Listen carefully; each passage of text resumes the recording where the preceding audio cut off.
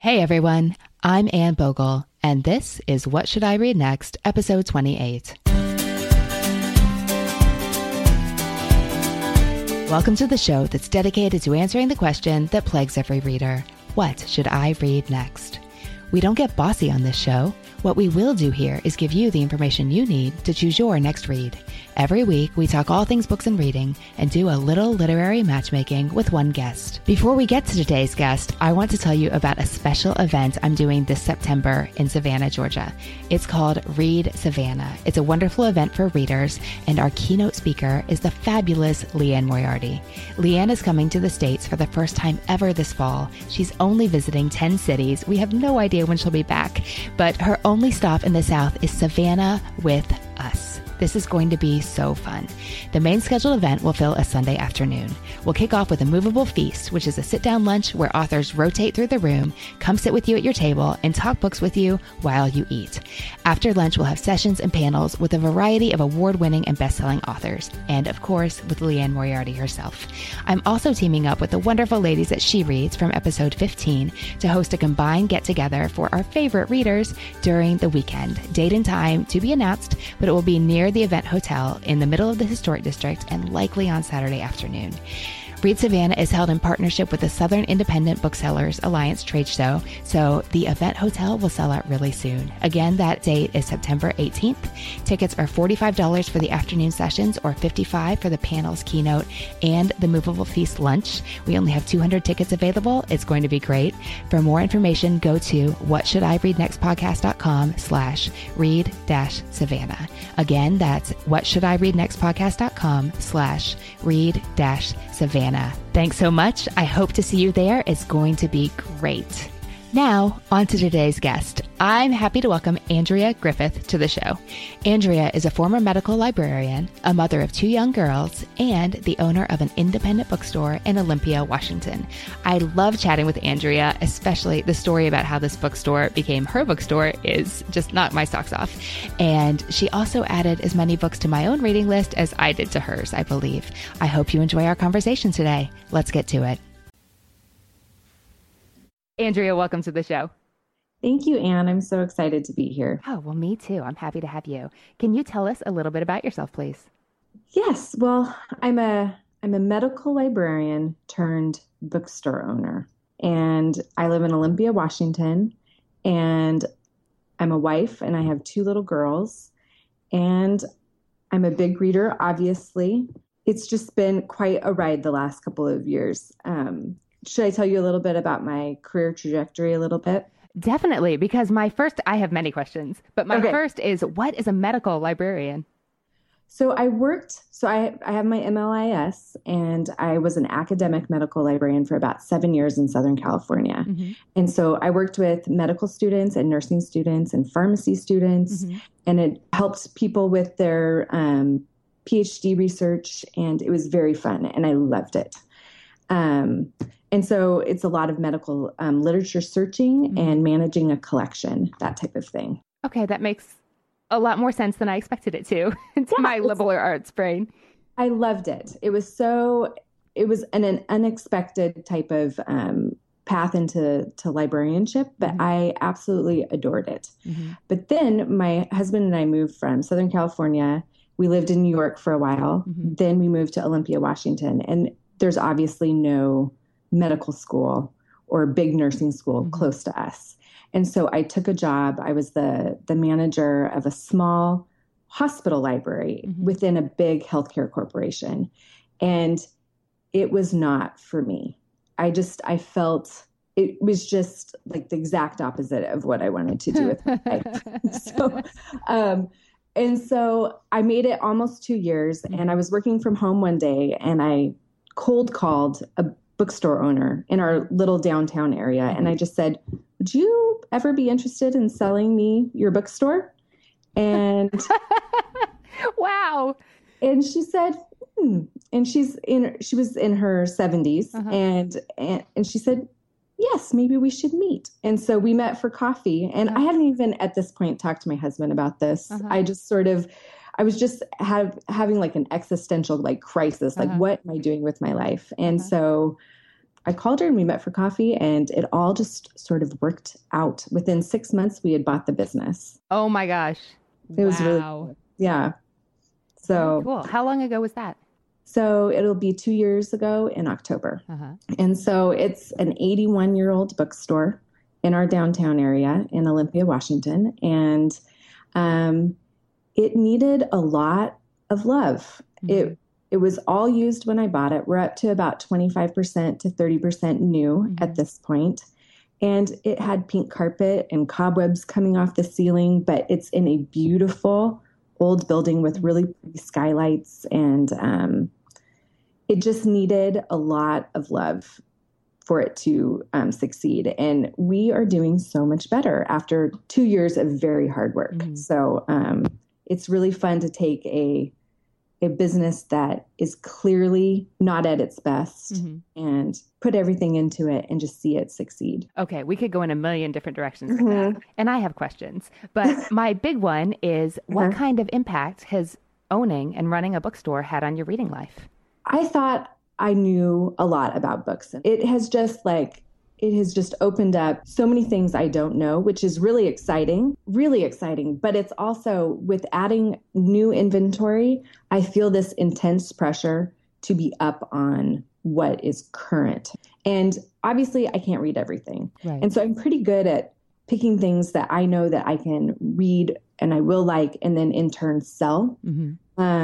But just the sheer amount of what is out there and what I know I would like is just overwhelming. And it's also to the point where I'm not reading anything that hasn't been published within the last few months.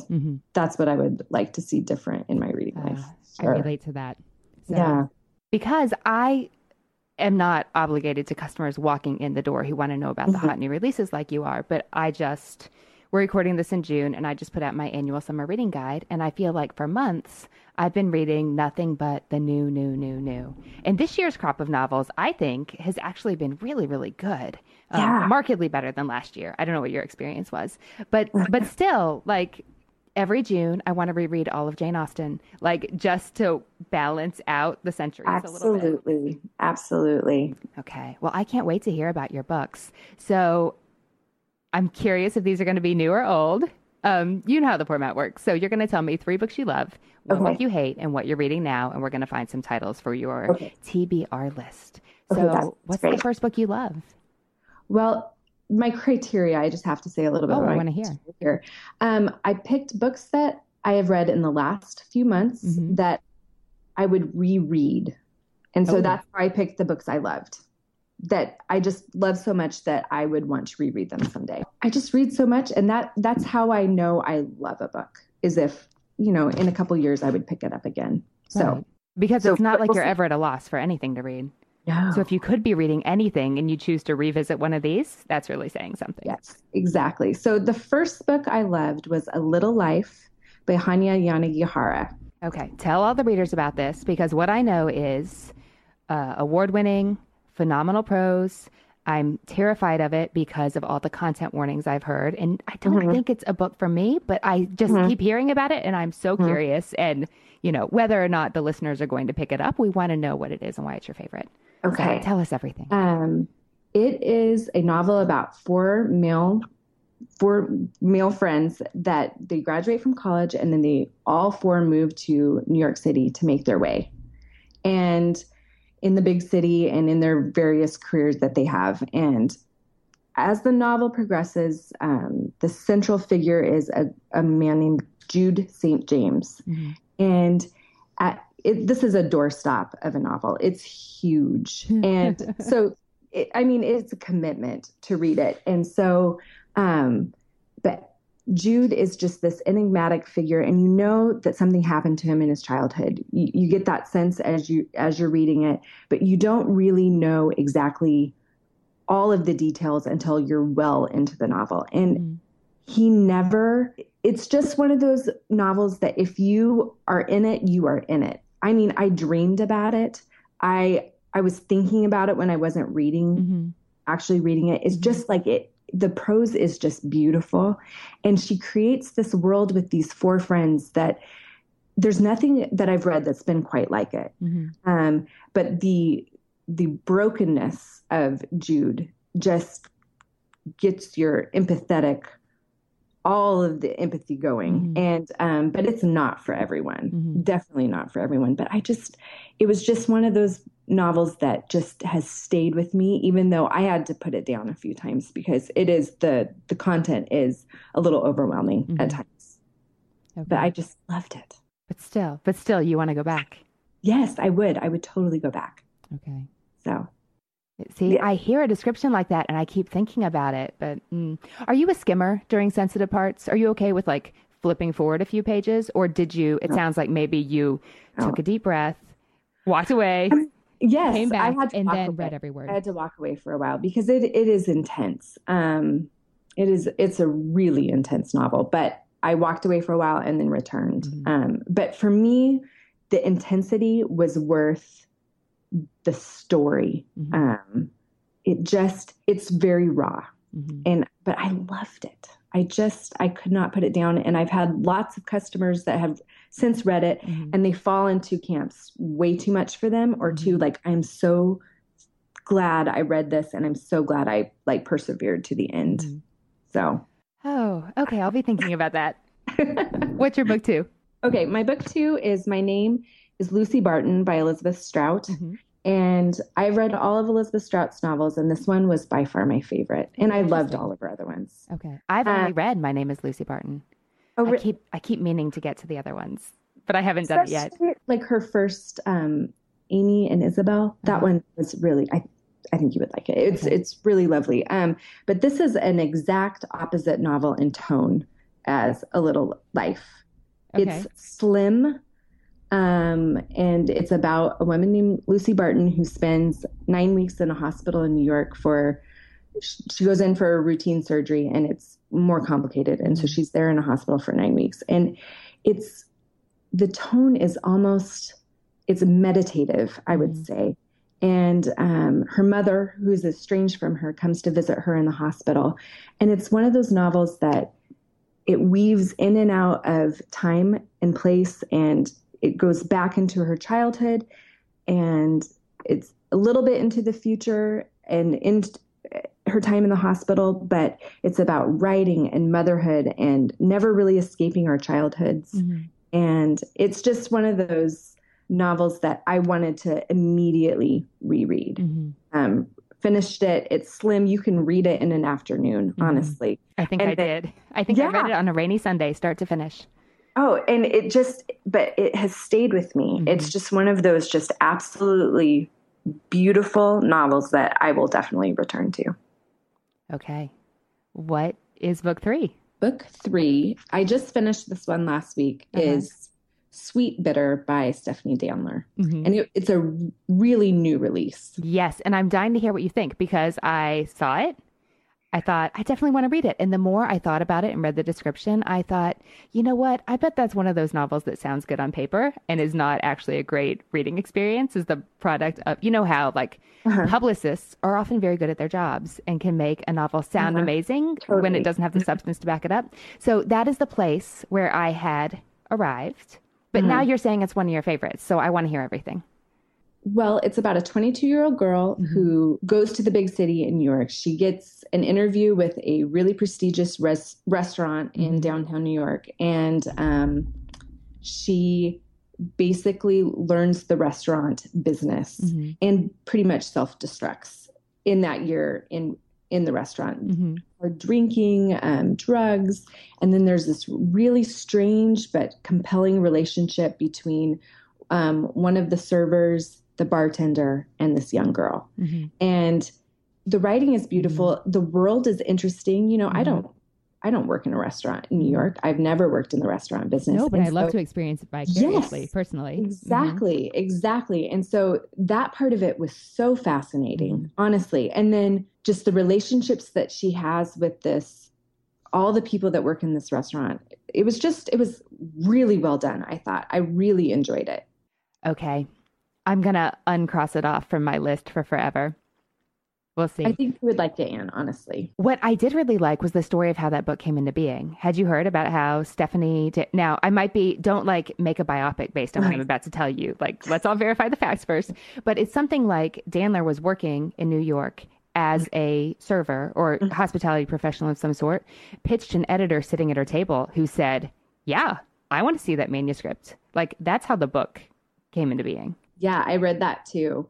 But her writing works. It is beautiful. I mean, she was an MFA student. It's not like she was just, just bopping along thinking, oh, maybe I'll write a novel. I mean, she had a lot of experience behind her.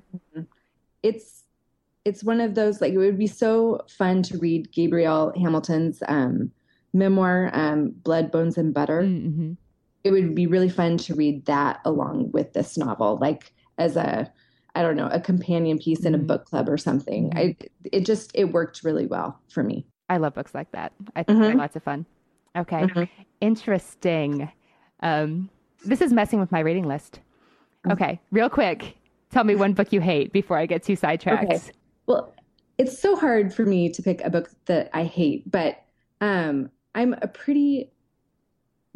I'm invested in a novel, I am pretty forgiving of a reader. Like, I find something that, is worthwhile.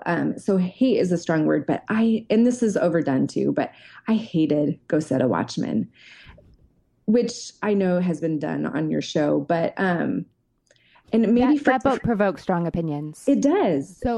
So why does that one stand out to you? It's not so much that I hated the words on the page. But I hated the way it was presented. I felt like it was just a really murky, shady deal. If they had, it was presented as a complete novel, like a finished novel. It wasn't. It's a manuscript. I mean, that's what this is. And if they would have, the publishers would have put some critical essays at the end of the book and kind of put it in place with To Kill a Mockingbird, I would have just approached it completely differently. But there was just something so shady about the publishing history of that book that I couldn't get behind it. And it had nothing to do with the content because I was fascinated by, the differences and the similarities. I think between To Kill a Mockingbird, I thought it was great, but it was just marketed in a way that I just didn't. I couldn't be complicit in with it, but I read it, so I guess I am. But I hear what you're saying. Like, I did not enjoy the book. It's not like, oh, this is a great read. Go pick this up. Right. That's not what I said afterwards. No. But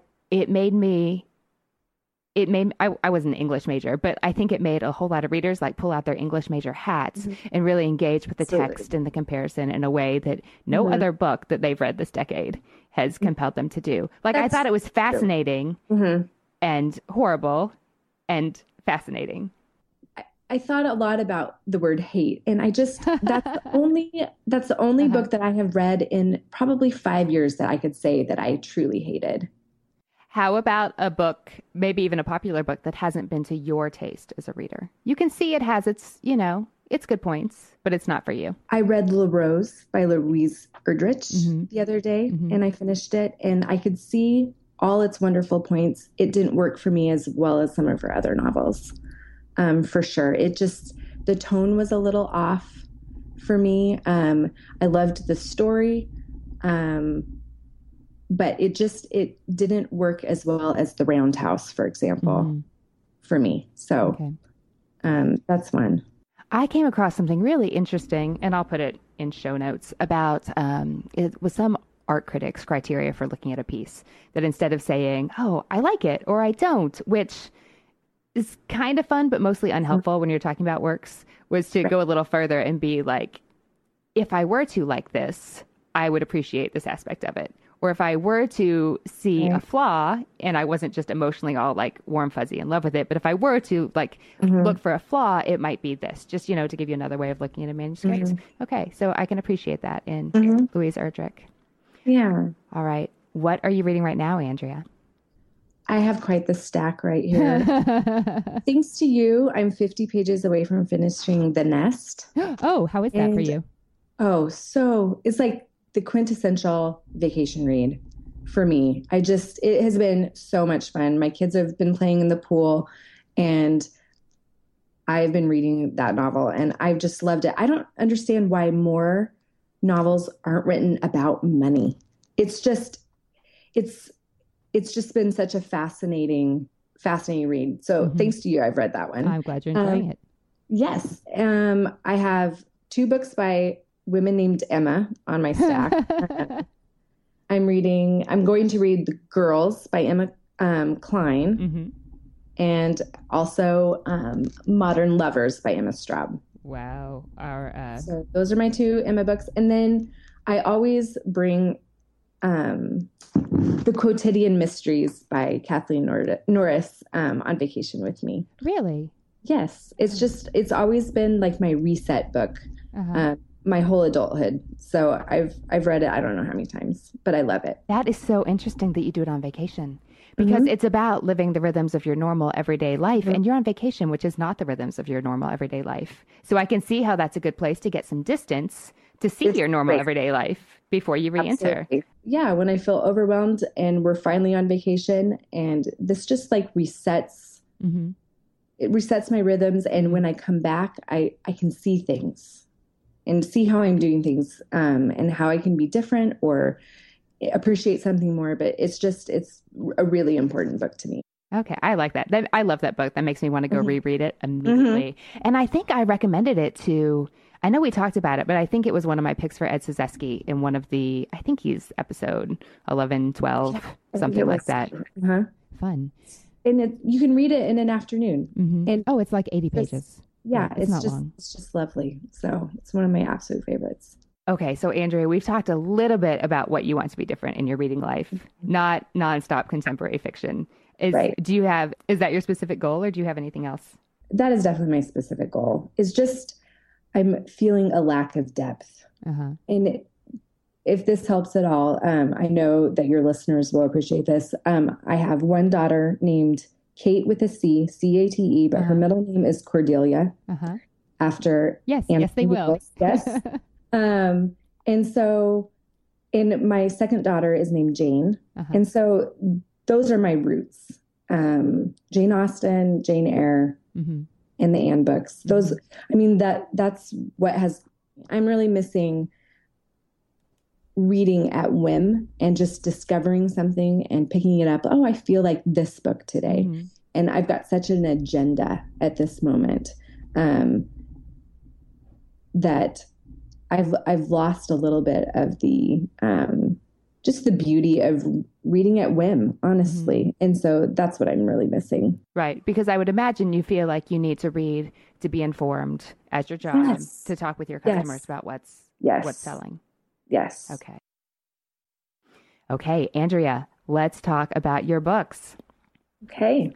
Like I said, I really resonate with your plight here. So nonstop contemporary fiction. And what's hard about it, I think, it's not just that it's contemporary fiction, because a lot of that has wonderful depth and breadth and beautiful writing. But unlike novels that were published 30 years ago or 300 years ago, the cream hasn't had a chance to rise to the top. And especially, you probably end up reading advanced copies so that you know what you want to hold in your store and you know what readers are going to be asking for, say, this fall when it's only summer. So you have even less chance to like, the books haven't been vetted. You're doing it yourself, which is fun, but also completely overwhelming. Do you relate to that? Am I getting this right? Yes, it's true. One of the advantages of having a really small store, though, is I only carry what I want to carry, and so I really do vet what I read and what I carry in the literary fiction genre pretty well. I feel like we can order anything for customers, but I feel like I do a good job of picking some really good things. Oh yeah. But you have to have experience with them to hand pick those things. Yeah, exactly. Which is fun. It's so fun. And and it's just I can never read fast enough and I can never read everything. I mean, I do have a life outside of this business, too. So I'm tempted to make a snarky comment, but I won't. Yeah. Or we could just say, what reading is life? But we won't do that either. Yeah. Okay. So my big question is, do you want to go new, the good new novels? I mean, that's one person's opinion. That's my opinion of what I think you'll like based on what I've read. Or do you want to go back to some backlist and spend some time going for the older stuff? 2 years ago or 20 years ago? Yeah, I think backlist, but with maybe one new, I'm really open to your suggestions, honestly. But I think there's so many titles. I mean, I could just pick out of a hat, I think. How about backlist? I'm craving something that's not completely new. And that's no one's writing about it in Entertainment Weekly. You know what I mean? Just something that I could still sell to people, but just is not on the forefront of the news. Okay. First off, talk to me about your relationship with Marilynne Robinson. Deep and lovely. I think I've read everything that Excellent. Okay. Except for a couple of her nonfiction books. I haven't read any of her nonfiction. I mean, not counting the stuff that's been in the, whatever publication she's writing for. Her essays. I've read her essays. When my first daughter was born, we lived in Southern California, and I think Kate was like 2 weeks old, and we were dragging her to a Marilynne Robinson reading in LA just to get a signature from Marilynne Robinson on Gilead, because there's no one writing in the United States today like Marilynne Robinson. No. She's amazing. I would have, if I had to pick one title for you though, I would have picked Lila. Oh, so. Yeah. But I mean, you couldn't go wrong with any of them, but it was because of Lucy Barton. Yes. I can totally see that. Okay. Talk to me about Donna Tartt. I've read everything by Donna Tartt. Is that a good title? Yes. I loved The Secret History the most. Mm-hmm. But she just works for me. It was going to be The Secret History because of A Little Life. Mm-hmm. Yeah. You have the boys and a woman in The Secret History at school who, forge a bond and then stuff happens. But it's been so long since I read The Secret History, and I'm a big rereader. I love to reread. I feel like books change as I get older in the most surprising ways that I would really consider rereading it, honestly. How long ago do you think you read it? 10 years ago. Okay. At least. A lot can change in 10 years. Absolutely. What about Wallace Stegner? I've only read Angle of Repose. Okay. This is book 1. It is Crossing to Safety. Now, I've read this like 5 times. Okay. Not that that's a recommendation. So I'm giving you one of my favorite picks here. So you're under obligation to love it. I just need you to. No, I'm kidding. But seriously, it's difficult to describe this novel in a way that's interesting because it is deliberately a story about the ordinary lives of 4 ordinary people. It's set just after World War I, I think. So it's about 2 couples who meet when the husbands are both professors at the University of Wisconsin-Madison, and they strike up what ends up being a lifelong friendship. And it's just, the writing is gorgeous, which is why I keep reading it. And he has constructed this story out of ordinary lives. And they do some pretty interesting things. But the way that he's able to weave together this story over years and many times in many places with lives that change, like in a moment, on a, because something happens on a camping trip or in Italy or just in a conversation between friends.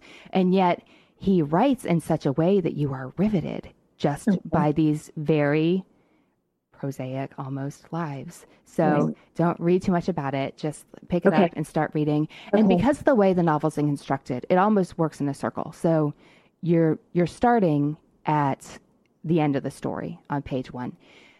So the first time I read it, and I'm seeing where these people ended up before I was plunged back into their history, I was getting oriented and I was going, oh, this is interesting. What's happening here? Who are these characters? And then when I picked it up the second time and started reading, I knew, like I had that investment. I knew the characters, and it just hit me with a whole different emotional weight going through the second time. So the writing is just so wonderful. The pacing is spot on. And really it's about things that everybody lives. Like it's about love and friendship. It's also a lot about marriage, but it's so good. It fits right in with your picks, like strong literary fiction, beautifully woven together story. And this is in the 300-page neighborhood. Perfect. Yeah. Perfect. That sounds exactly up my alley for sure. I can't wait to hear what you think about that one. Okay. Okay. Going back just a little bit. Have you read Station 11? Yes. Oh my gosh. Okay. Do you want to stick with straight fiction? No, I read a lot of nonfiction and I love nonfiction.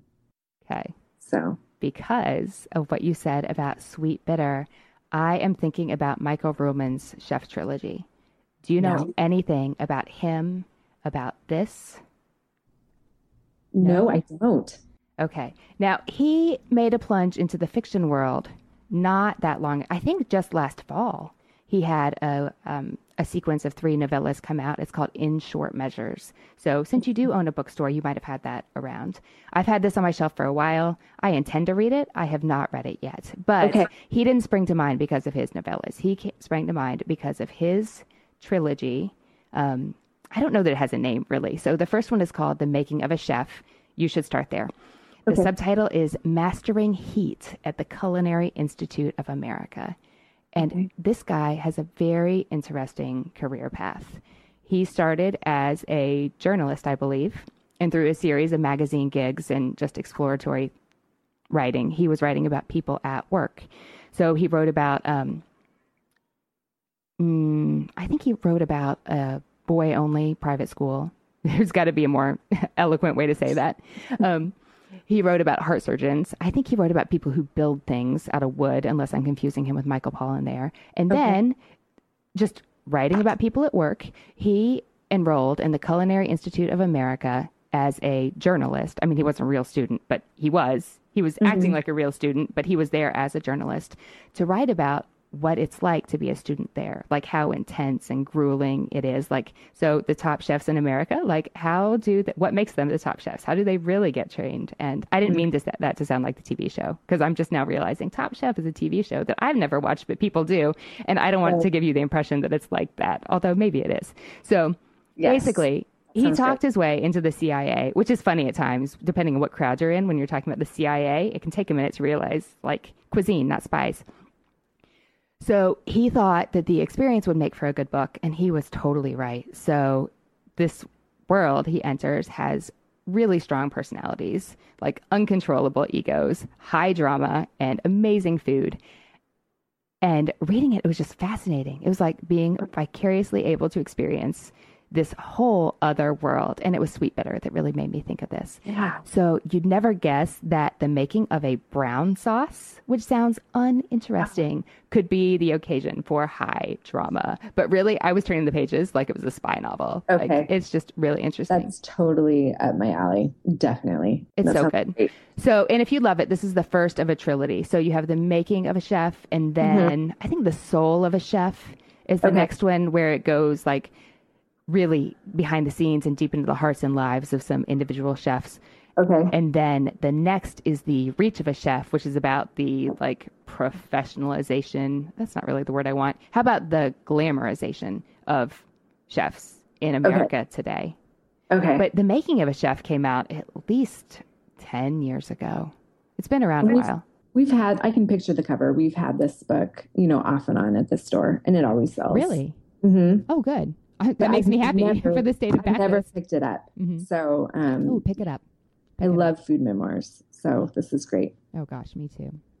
Yeah, I was trying to think of another book that really did a novel that did the world of food really, really well. Mm-hmm. And I can think a lot that meet the first criteria, but not as many that meet, the second set of criteria. Yeah. Okay. Yeah. I like it. Okay, so for a third pick, let's go back to fiction. Have you read Americana? Yes. Okay. How did you like it? I loved it. I listened to it. Me too. I listened to a ton of Audible books, and that just worked so well on audio.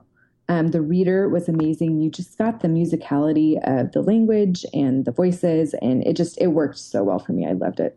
What about Wendleberry? We carry all of Wendleberry in the store, and I have never read Wendleberry. It's kind of embarrassing, but true. Jayber Crow. Okay. That's book 3.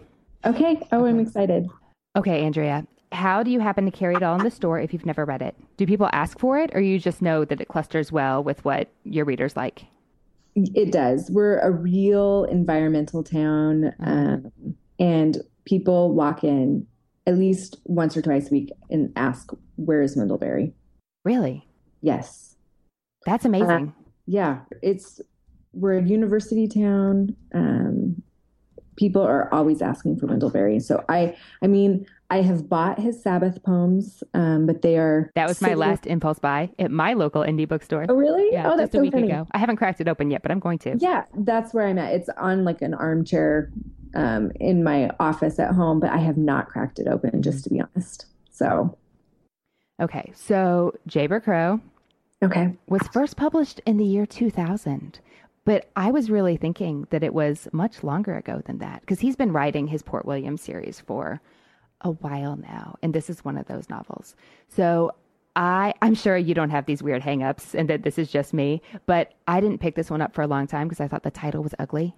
Like, Jayber is just not an attractive name to me. I thought it sounded kind of sinister, but it's the shortened Kentucky version of Jaybird, which was an affectionate nickname. And as soon as I found that out, I'm like, I have not read this book for the longest time for the stupidest reason. And now I feel like an idiot. So don't do that.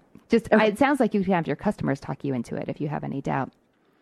But in this book, Jayber Crow returns to his native town of Port William, Kentucky. That's loosely based. I'm a Kentucky author, so I'd love to hear. I'm not a Kentucky author. What I mean is I live 45 minutes from Wendleberry. So I have a hard time gauging his influence in the national sphere sometimes because he's so influential here. So I'm thrilled to hear that he's really popular in your university town. So Port William is loosely based on a real place right up the river from me. So this man comes back to his town after the historic and very true 1937 flood and sets up shop as the town's barber.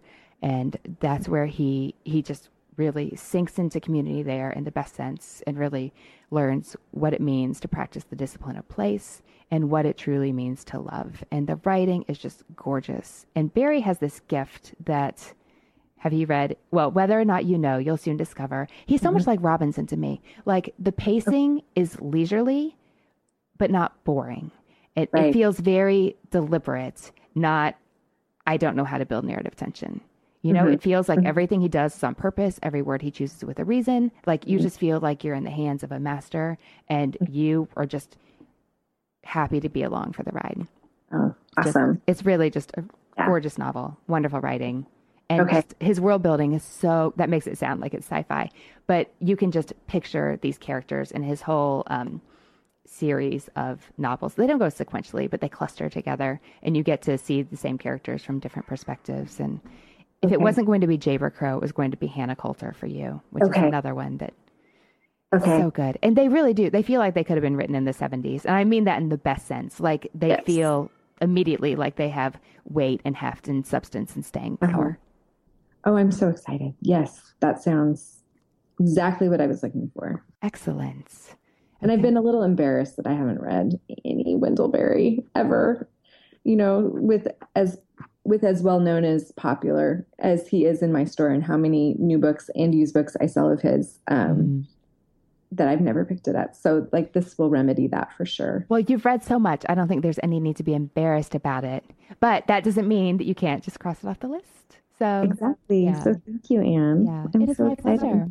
Yeah. So Andrea, what do you think you'll pick up first? It could be the one closest to the bookstore counter for all I know. Honestly, the Wendleberry. That's perfect. It's exactly what I was looking for. I love that type of novel. Anything that you can relate right down to Robinson, that's it for sure for me. Excellent. Well, I can't wait to hear what you think. Thanks so much for coming on. Okay, thank you, Anne. It was so fun. What a pleasure. Hey readers, I hope you enjoyed my conversation with Andrea today. Please head to the podcast site to share your recommendations for what Andrea should read next.